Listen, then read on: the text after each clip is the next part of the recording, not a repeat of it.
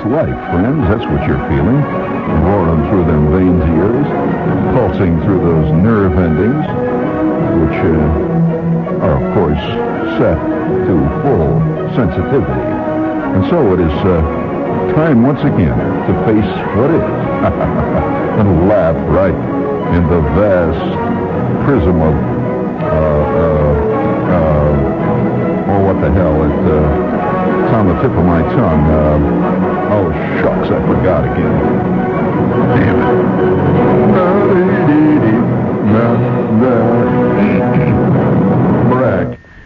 We'd like to salute Philadelphia, which is one of the great fun cities of America, and produces some fantastic fun people.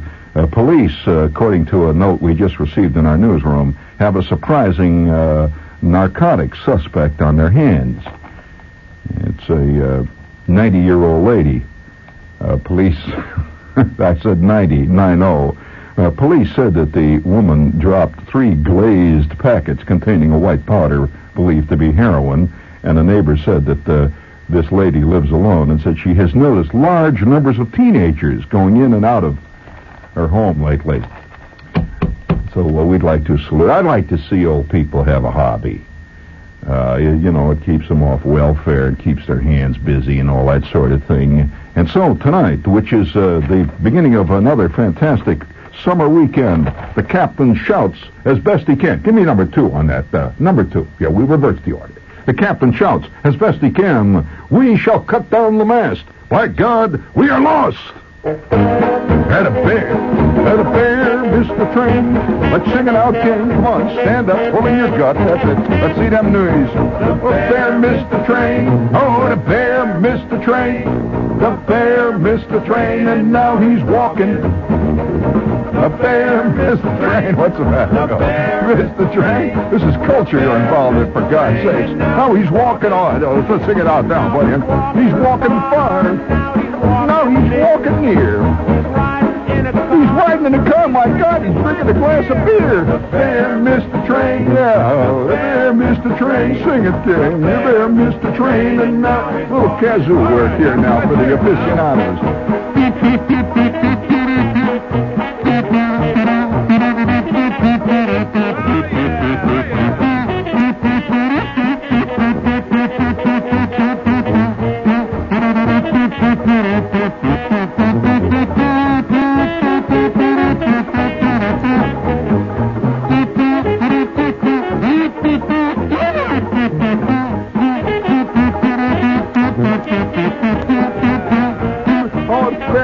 Let's go now. Time to sing about that bear. The bear missed the train. The bear missed the train. Oh, the bear missed the train, and now he's walking. Yeah, the bear missed the train. Oh, the bear missed the train. Oh, the bear missed the train, and now he's walking. He's walking near and far. He's walking everywhere. He's walking all around. Yeah, he's walking in your hair now. The bear missed the train on that rotten old bear train. Oh, the bear missed the train, and now he's walking. Ba ba ba ba ba ba ba ba da da da ba ba ba da da da da do da da da da do do do ba ba do ba ba ba ba da. Yeah, that was very good. I don't know why we're getting a bad hum in here these days. I'm gonna have to work on that.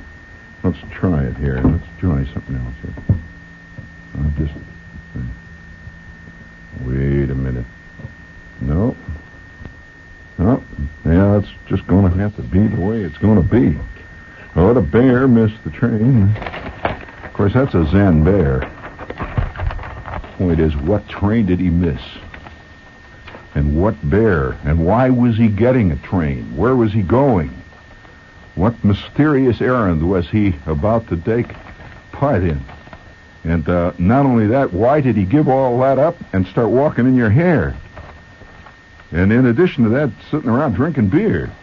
This is a very, very Zen piece of music. You know, speaking of Zen, are you enjoying the Watergate hearings as much as I am? Oh, I mean, I think they're just, they're the best thing since Perry Mason. You know, they really are. And some of the characters that are emerging are just absolutely lovable, cuddly people. As a matter of fact, my favorite character so far is that one senator, the one that has the deep, rich Southern accent, you know, with a great sense of morality, the one that keeps saying things like, well, I say to the witness, and I want to go on record here as saying that I believe in the veracity of the witness. However, I want to question him on a point on the day. Well, I've got it here in my papers. On the day in question, June 27, 1971, at 2:15 in the afternoon, Mr. Bullard has testified that he said to you, let's go down to the, see it says here, let's go down to the water cooler and we'll talk about the matter under question. Now, I want to ask you a direct question. Did you or did you not have that conversation with Mr. Bullard on June 27th, 1971 at 2:15 in the afternoon? Now, I'm not questioning your veracity. I just wish to get the record straight. I say the record straight. Let me see. Yes, sir, Chairman, it is my impression that on the day in question we did have that discussion. Yes, we did discuss going down to the water cooler and having a discussion about the matter under question. Yes, I believe that is my recollection as far as I can recall of the time and place. Of course, that has to be put into context. And according to the testimony that Mr. Bullard made at that time, according to my counsel, that this was purely hearsay evidence. However, to cooperate with the committee, I will say yes, we, according to the best of my recollection, did have that discussion. Well, see, according to Mr. Bullard's testimony, then you went down to the water cooler. Is that correct? Yes, I do believe we did go to the water cooler. However, I must say, for purposes of clarification for the American public, that we quite often went to the water cooler at that time of day. As a matter of fact, it has been a long-established political premise in American politics that we do go to the water cooler at 2:15 every afternoon. Now, the water cooler in question was an ordinary water cooler, which had been paid for by funds which we got from contributions from the 1968 campaign. And I have here the, excuse me one moment, Senator, I have here the receipt which I'm putting into evidence for the payment for that water cooler. We have here a copy of that receipt. Do we have that, counsel? A copy of that receipt here?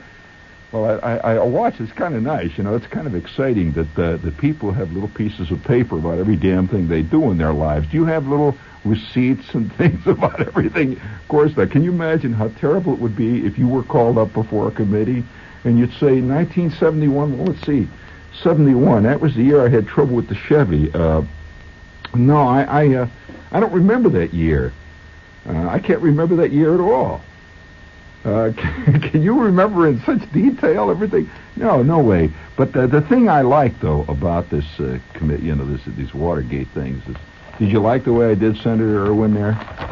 He has a lot of habit, the little tricks. See, and I'll let you in on some of the little tricks of the trade of the mimic, the meme, the mime. It's not really the mime; it's the mimic. Excuse me. The tricks of the trade are to pick up the essential speech patterns that a guy has, and he has a bad habit of doing this. He goes like this. He says, "I see now. We have here a memorandum that says that that the sum of $142,974.68 was expended on that account.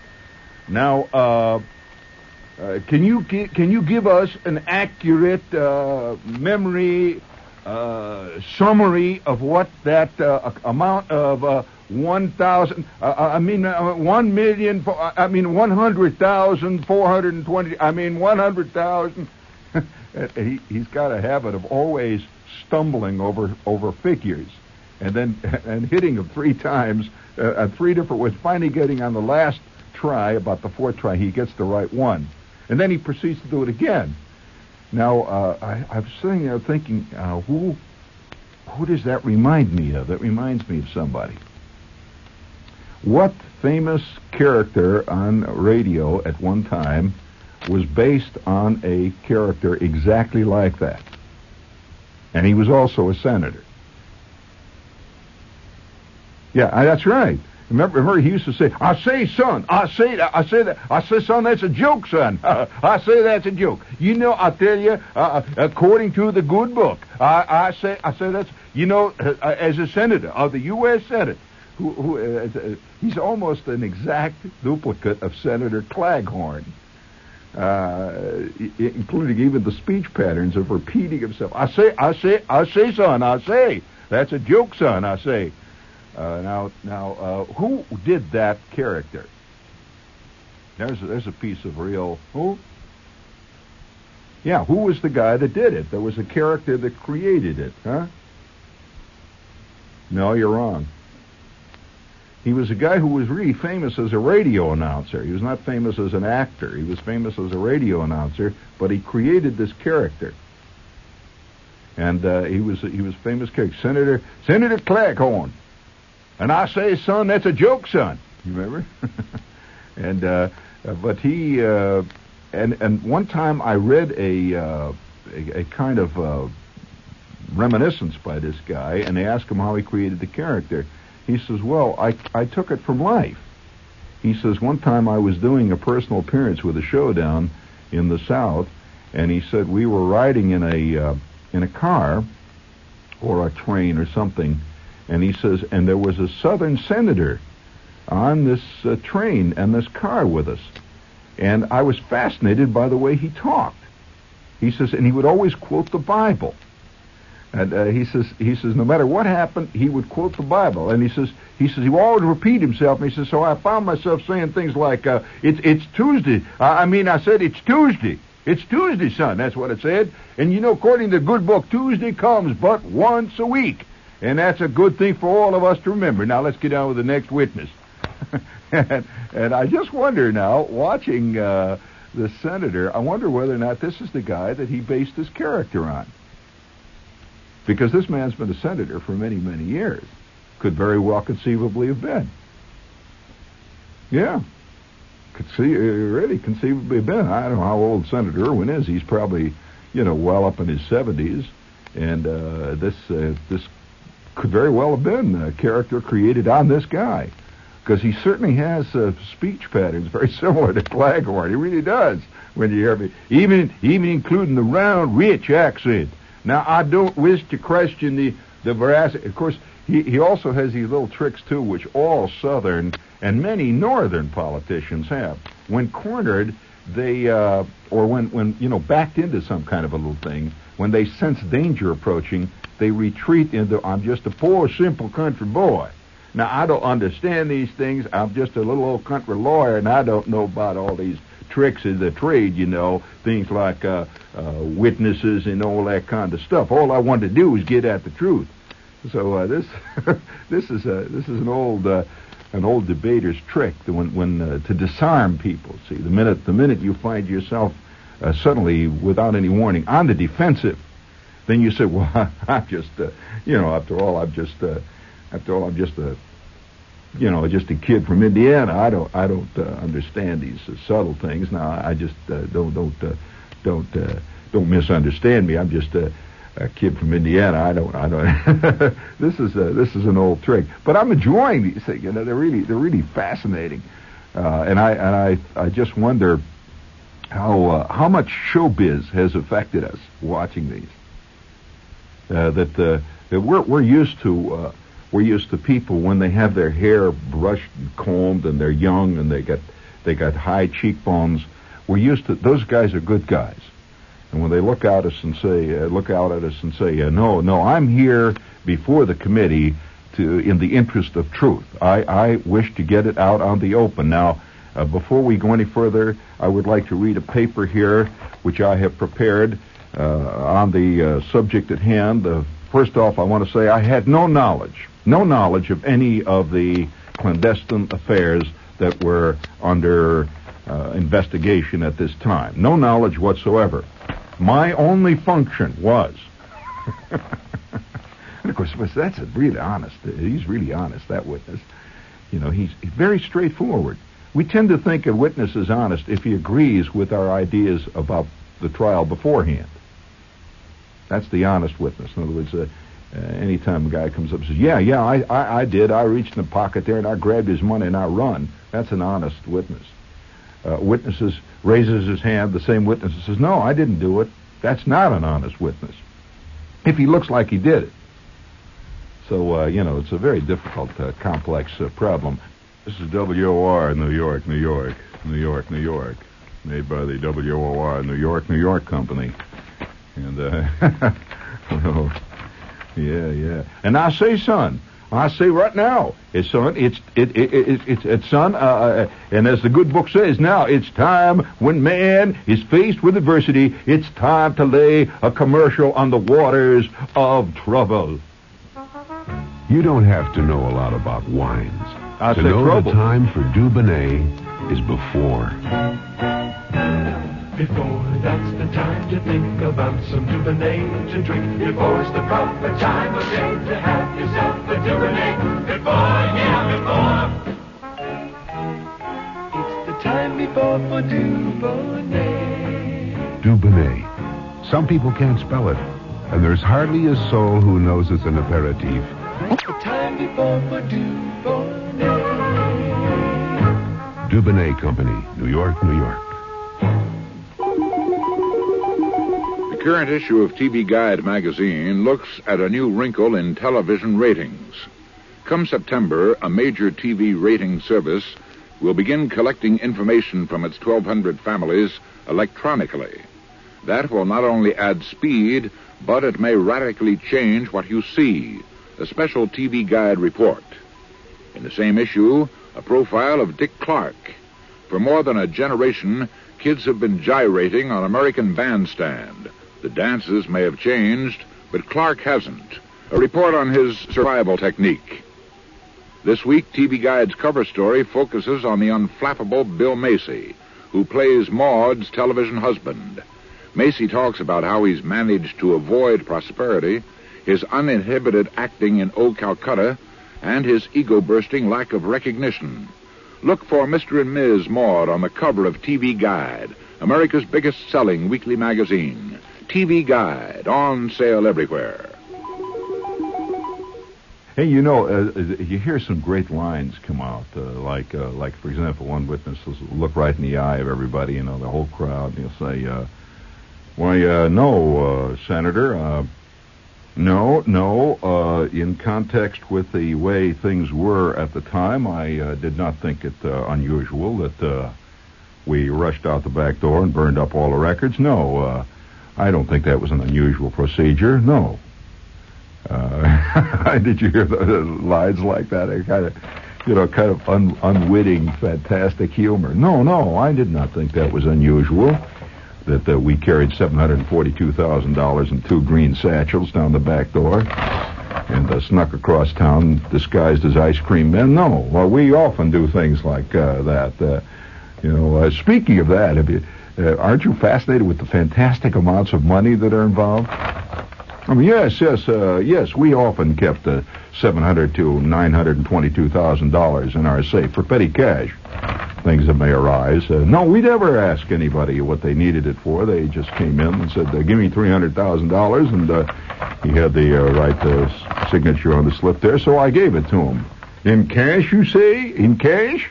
Well, yes, that's the way we proceeded at that time under our system that we were using at that time. We proceeded that way. That's our standard procedure, yes. I see. You gave this man who you did not recognize, a man that you had never seen before, $354,000, let's see, $354,000 according to this memo, $354,000.72. You gave that man that money, and you did not know what it was to be used for, and you gave that man that money, and you did not know that man. You had never recognized that man before. Is that correct? I have to explain that. Let me divide that into two parts to begin with. I wish to divide that question into two parts. There are many people that I do not recognize in life today. There are probably millions of people in the course of my existence that I do not recognize. That's point number one. Point number two, it is not inconceivable that one of these people that I do not recognize could come in with the proper authorization to get $375,072 from my office. So I cannot see what the drift of the question is the senator wishes to make. The point seems to me totally irrelevant. But you say you did not recognize that man then that came in and asked you for $375,000 for an unspecified task.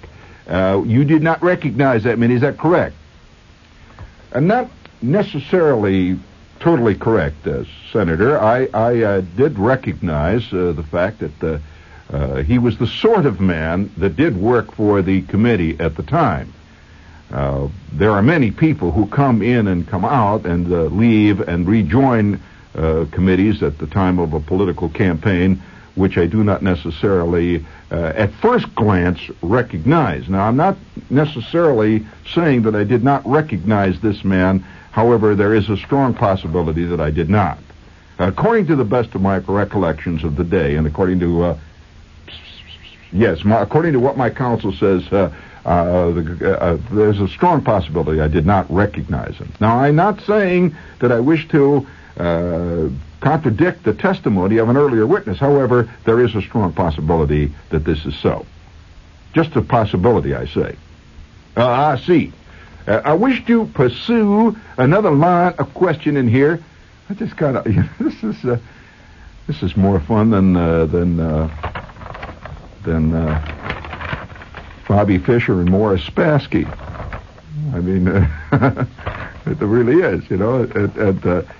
I like the little implication. See that somebody comes walking in. He says another question, you know, the difficult question, where he says, well, now when that man came in and he said that he wished to have $375,000. Let's see what the memo says, $375,127. He wished to have that amount of money delivered in cash across town to another person. Did you at any point? I say, did you at any point? At any point, sir? Did you? And I'm not questioning the veracity of the witness here to the other members of the committee. I wish to make that point perfectly clear. Do you, on the other hand, tell me that you did not know who that man was that was going to get this $375,000, this unspecified man at the other end of the trip, that the man that previously came in with the check asking for the $300,000, do you say that you did not know who that man was on the day in question, which was, let me see here, June 25th, 1971. That was the day before the Congress convened and passed the law regarding reciprocal trade agreements in respect to the gift taxes. You recall that? Excuse me, Senator, I don't quite get the drift of your question. Senator, would you please rephrase the question? It was perfectly clear to me what the question, but I will restate the question. The question in question is the question I would like to ask you. In question at the time of the question we would like to ask about is the following question: did you know that guy that got that money? Well, now I'd like to clarify an earlier reply that I made to a question very similar to that before the grand jury.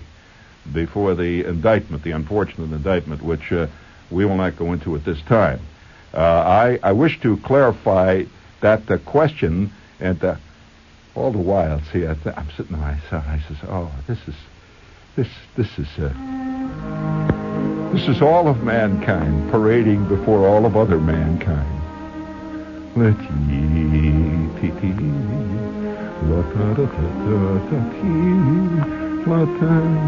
What would we do in this world without trouble? I mean, just think that nothing happened. Gloria Steinem would be out of business. Norman Mailer would write no more books. There'd be no more senators. There'd be no more witnesses. There'd be no more plays, no more novels. What would we do without trouble? So tonight, folks, let us bend in abject supplication. Let us lower our eyes and deeply consider the thanks we owe to that single thing, trouble.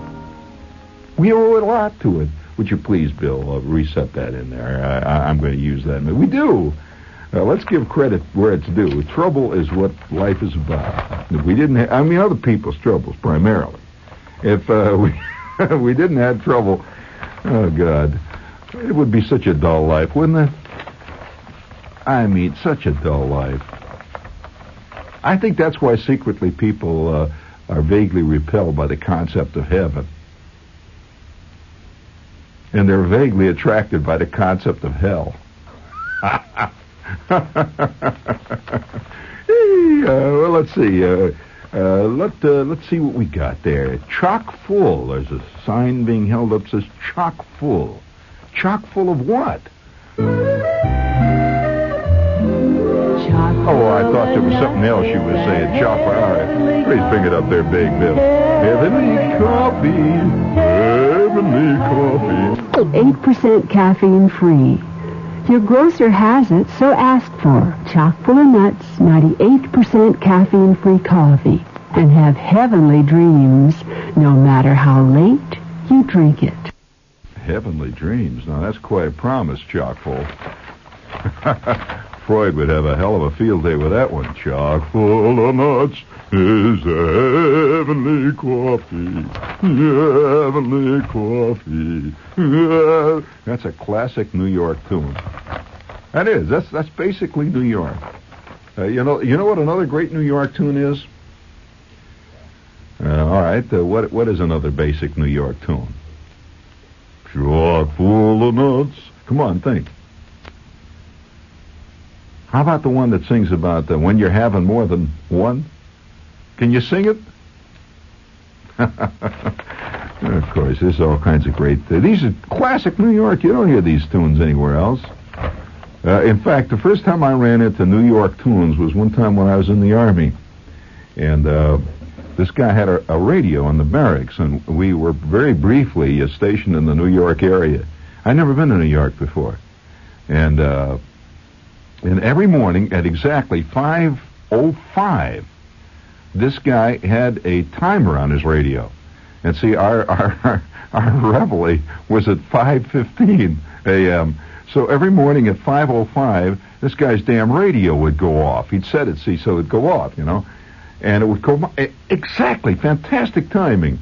Whatever radio station he was listening to, it had a commercial that came on every morning at 5 minutes past 5. And his radio would heat up. Just a fantastic timing. And we'd get this commercial in the barracks. That would be our actual our reveille in the morning, see? And it was a tune which I always remember. A real New York tune. What was it? Come on, it was a commercial about a hotel.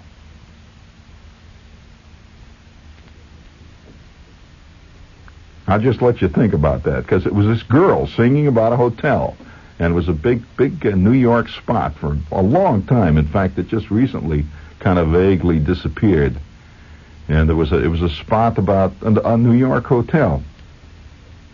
And every morning I'd hear this thing, see, and then it would immediately be followed Just the other day I heard a lady say, drinking Mission Bell wine because Mission Bell's fine. Just the other day I heard a lady. And ever since every time I see cheap wine, I keep thinking this is kind of the quintessence of New York.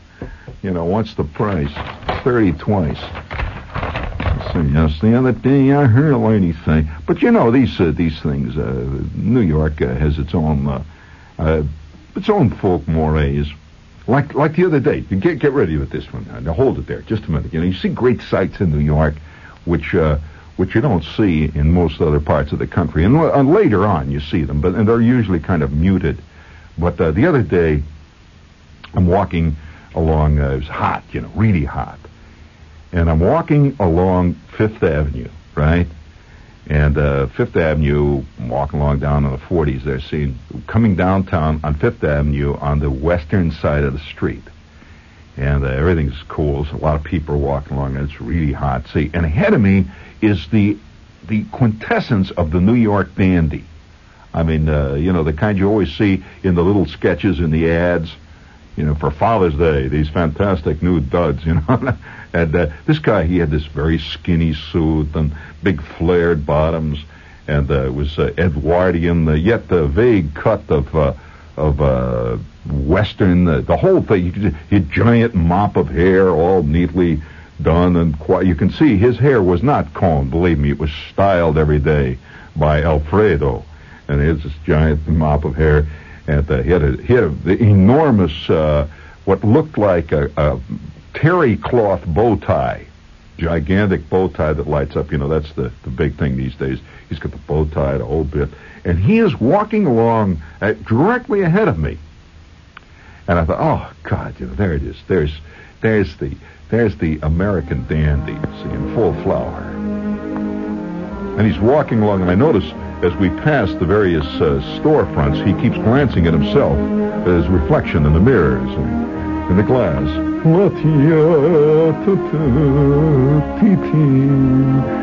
Then we came to 43rd Street, and he stepped off the curb, and plow! He falls flat on his bottom. He just falls down on his bottom, and his feet go up in the air, and the wig he is wearing goes on his head sideways. He's got a wig on. And there I am right behind him. His wig is off, At which point his feet are sticking up in the air, and I see why he has fallen heavily on his bottom. He is wearing about 4-inch high platform shoes, the purple types.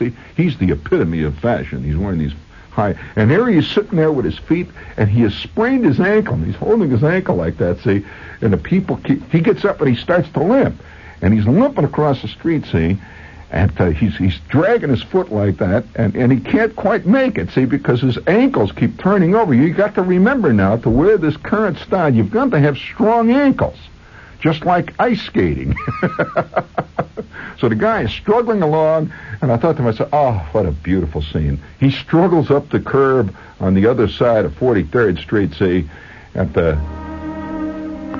he straightens up, puts his wig back on his head, and undaunted, with a very slight but noticeable limp, with his 3-inch high platforms, purple-colored, he struggled against the tide.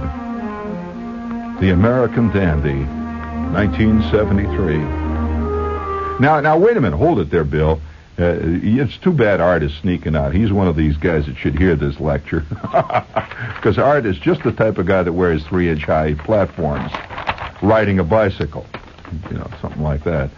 But I saw these shoes, and I was hit by something right away. Of course, in our country, we've got two fantastic fetishes going. One of them is the hair fetish, which we don't even have to discuss. The hair fetish in our time is as marked and as completely developed as, say, the foot fetish of the Chinese back around 300 or 400 years ago. It's a very important thing. But we're developing also a fetish with the feet. There's a whole big thing now, the foot fetish. You thought about it that way? Well, Freud would have. But the guy that's got the purple shoes doesn't. He doesn't think of it that way. He just says, "You're on these groovy purple shoes." And if his friend Manny says, "But you can't walk on them, Al." "Well, what do you mean walk?" "I mean, these are groovy shoes." Now this is a whole thing. See, that in fact relates to the fetish concept. But I was looking at this guy's purple shoes. He's struggling along ahead of me, and he can hardly remain upright. Incidentally, this happens to be the third person I have seen fall heavily wearing these high shoes. Have you seen anybody yet go? Have you, Jared? I've seen 3. Why do I see these things? Maybe you don't notice what kind of shoes that a guy's wearing when he falls. Well, I saw one chick down on in dry dock country. By the way, this is elegant country, dry dock country, where even the hot dogs have style. In dry dock country, she fell flat on her you-know-what, and when she did, one of her shoes flew off. These are heavy. It's about like having bowling balls in your feet. One of her shoes flew off and went right out in the middle of 59th Street.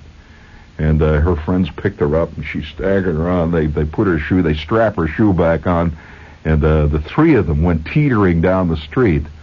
And I thought to myself, well, that's a very interesting thing to see these shoes. To me, it is, because that reminds me. Before we go any further, speaking of shoes, would you hit the shoe button, please?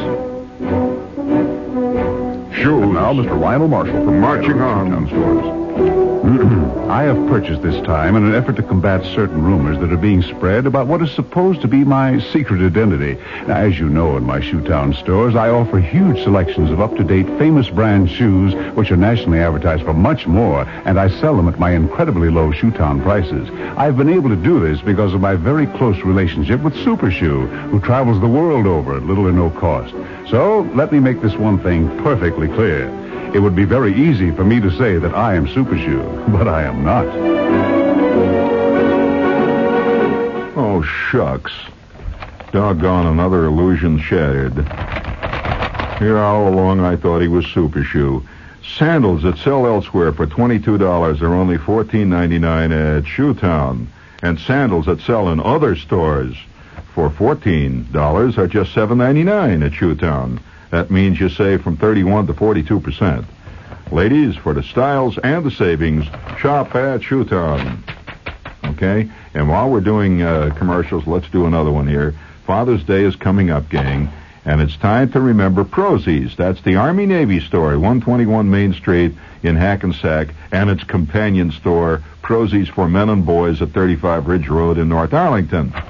They have all this great stuff. If your old man is hung on canteens, gas masks, underwater zap equipment, flippers for his feet, work clothes, all the kind of stuff that those guys that the father type are involved in, you'll find all that at Prozie's. La-da-tee-tee-tee, just a song at twilight.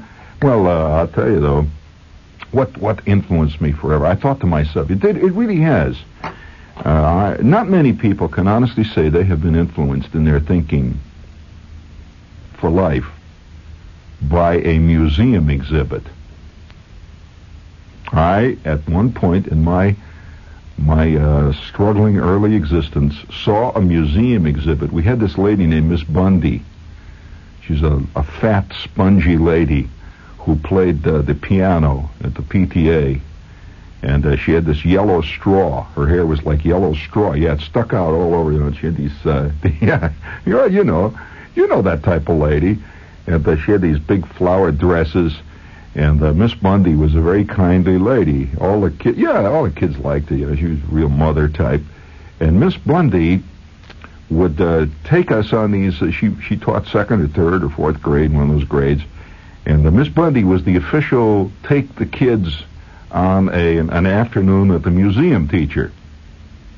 Do you recall ever going on any of those expeditions when you were a kid? You go to the museum and all that stuff, or you go to the park, or you go to the zoo and look at the camels and stuff. Well, on this one big day, Miss Bundy had a busload of kids from the Warren G. Harding School, which at the time I was attending. And so you can see as a student, After all, I was a student of the school named after the president, noted mostly for the gigantic chicanery in his administration, right? So this stuff does not surprise me. Anybody that went to a school named Warren G. Harding is used to almost anything and inured to it. And I presume in the next 100 years there will be schools called the Watergate PS-12. Sure, why not? Because everything in history always is reevaluated 100 years later and found to be wrong. Have you noticed now in the Times, there was some guy now has conclusively proved that Benedict Arnold was a good guy and was framed. Well, this is inevitable.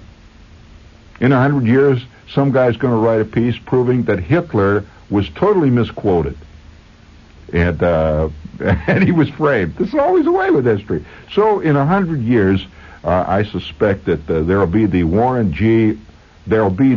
G. Gordon Liddy Memorial Library. They will, sure. They'll be reevaluated. It always is. It's always this way. It's inevitable. So anyway, there I was, in the Warren G. Harding School with all these kids in the bus, and we went to the Field Museum in Chicago. And there's a great big museum, fantastic museum. It's one of the most exciting museums in the world. If you ever get a chance to visit it, man, go to it. That's a fantastic museum. It really is. And she's taken us around, various things to see. And one of the things that they have there at this museum is a gigantic case. I mean, it's an enormous one. It's about 2 stories high. It's all glass, see? And it's about 100 feet wide. And in the case is this unbelievable, fantastic collection of shoes, old shoes, that go back, 4,000 years B.C. They actually discovered shoes in various tombs and stuff, all the way on up, to the present day. And so all of us kids are standing, look at these fantastic shoes. And of course, all of us are wearing kid tennis shoes, which eventually will wind up in a museum just like that anyway. So we're looking at these shoes, and here was a collection of Chinese shoes, big high platform things, the wooden things on the bottom, see? And this was about 300 years from then, way back. See, they had these wooden things on the bottom, high platforms with drawings of how they wore them. And Miss Bundy, I remember her saying, well, you see, back in the early days, in the primitive days, people wore strange things due to the curious religious beliefs of the time. Now, people had trouble walking on those, of course, but they wore them because of the strange beliefs which we have now outgrown. Man has grown up since those days and no longer wears things like those big wooden things on the feet. And you boys and girls now are looking at how things were in China 300 years ago. And you'll notice that the French ladies of only 150 years ago wore very pointy shoes with very high heels. Now, many of them had to be carried from one place to the other because they could not walk on their shoes. And there I'm a kid saying, gee, what a nutty scene that must have been. The people, their shoes were so bad that they had to carry them around. She says, well, that's called fashion. Nobody has been able to understand what fashion's about, but that's called fashion. Now, boys and girls, let's go on and see the cavemen. We moved on. I've never forgotten that exhibit. And I say that the purple shoes with the gold studs on the side and with the silver straps that are being worn by people of all 3 sexes today will eventually be in museums. And the people 100 years from now, kids will be standing in front of a case and a lady will be saying, well, boys and girls, 150 years ago, the people had strange beliefs, and many of those beliefs we still today do not quite understand. It caused them to wear purple shoes. You notice many of them could not walk on them. They, in fact, were carried around the streets due to the fact that, now let's move on to the cavemen. Nothing changes. The only thing that changes is the PR that's given from time to time. You know, I say, now, in pursuant to that question, Mr. Witness, I say,